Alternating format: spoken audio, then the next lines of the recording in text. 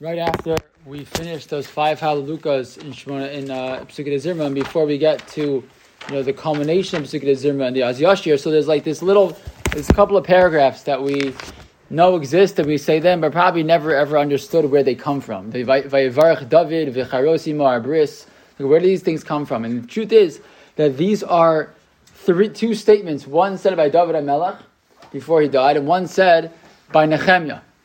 2 different times. What do they have to do with anything? So the story goes, as we know, that David HaMelech, even though he had found the place which would be the place of the Makan HaMikdash, so he's not allowed to build the Beis HaMikdash.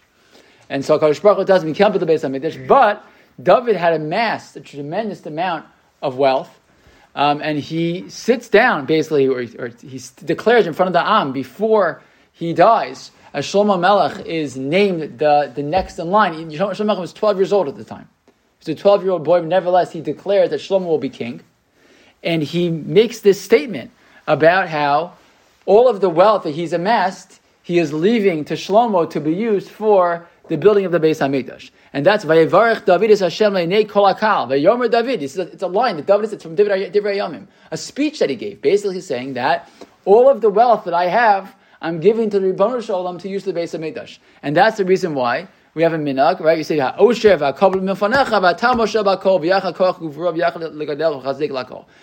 siddur say there? People have a minhag at that point to give tzedaka.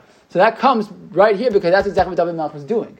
Right? He was declaring that even though he wouldn't build the Beis HaMikdash, all of this wealth that he had gotten, spoils of war and all these moments, he did not save for his kingdom and for his, the stores of his palace, but to use instead to build the Beis HaMikdash.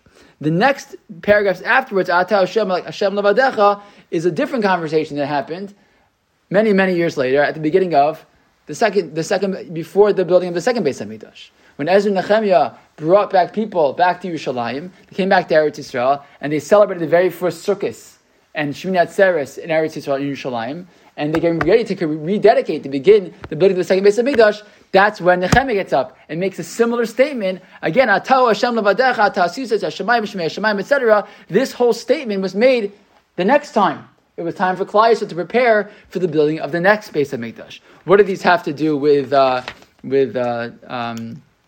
Zirma? This is a good question. So, on the one hand, they include in it these certain praises that it became used. We're going to see in Yishtabach, there are 15 different praises of HaKadosh Baruch Hu that are taken from these two sections. So they're like a prelude to Yishtabach. But also, they include in them, talk about, especially at the end, that Nehemiah praised HaKadosh Baruch Hu. One of the things he says about him takes you through Jewish history, and one of them is Kriyas Yamsuf, which is exactly the next thing we're going to be talking about in the Psukei Zirma. So that's the reason why these couple of paragraphs are included here in the Psukei Zirma to get us ready, for reading about, the Kriyas Yamsuf, but also as a recognition that HaKadosh Baruch Hu is setting up 2 times, setting up the makom that would be used as the place for the Avodas Hashem that we're about to do in, when we daven Shemona Esrei in place of the Karbanos. So we declare and talk about these 2 statements made by leaders of Am Yisrael, by David HaMelech and by Nehemiah, who both prepared themselves and prepared their Am to recognize that everything that they had, they weren't keeping for themselves. They were taking instead to build a place to serve the Ribono Shel Olam.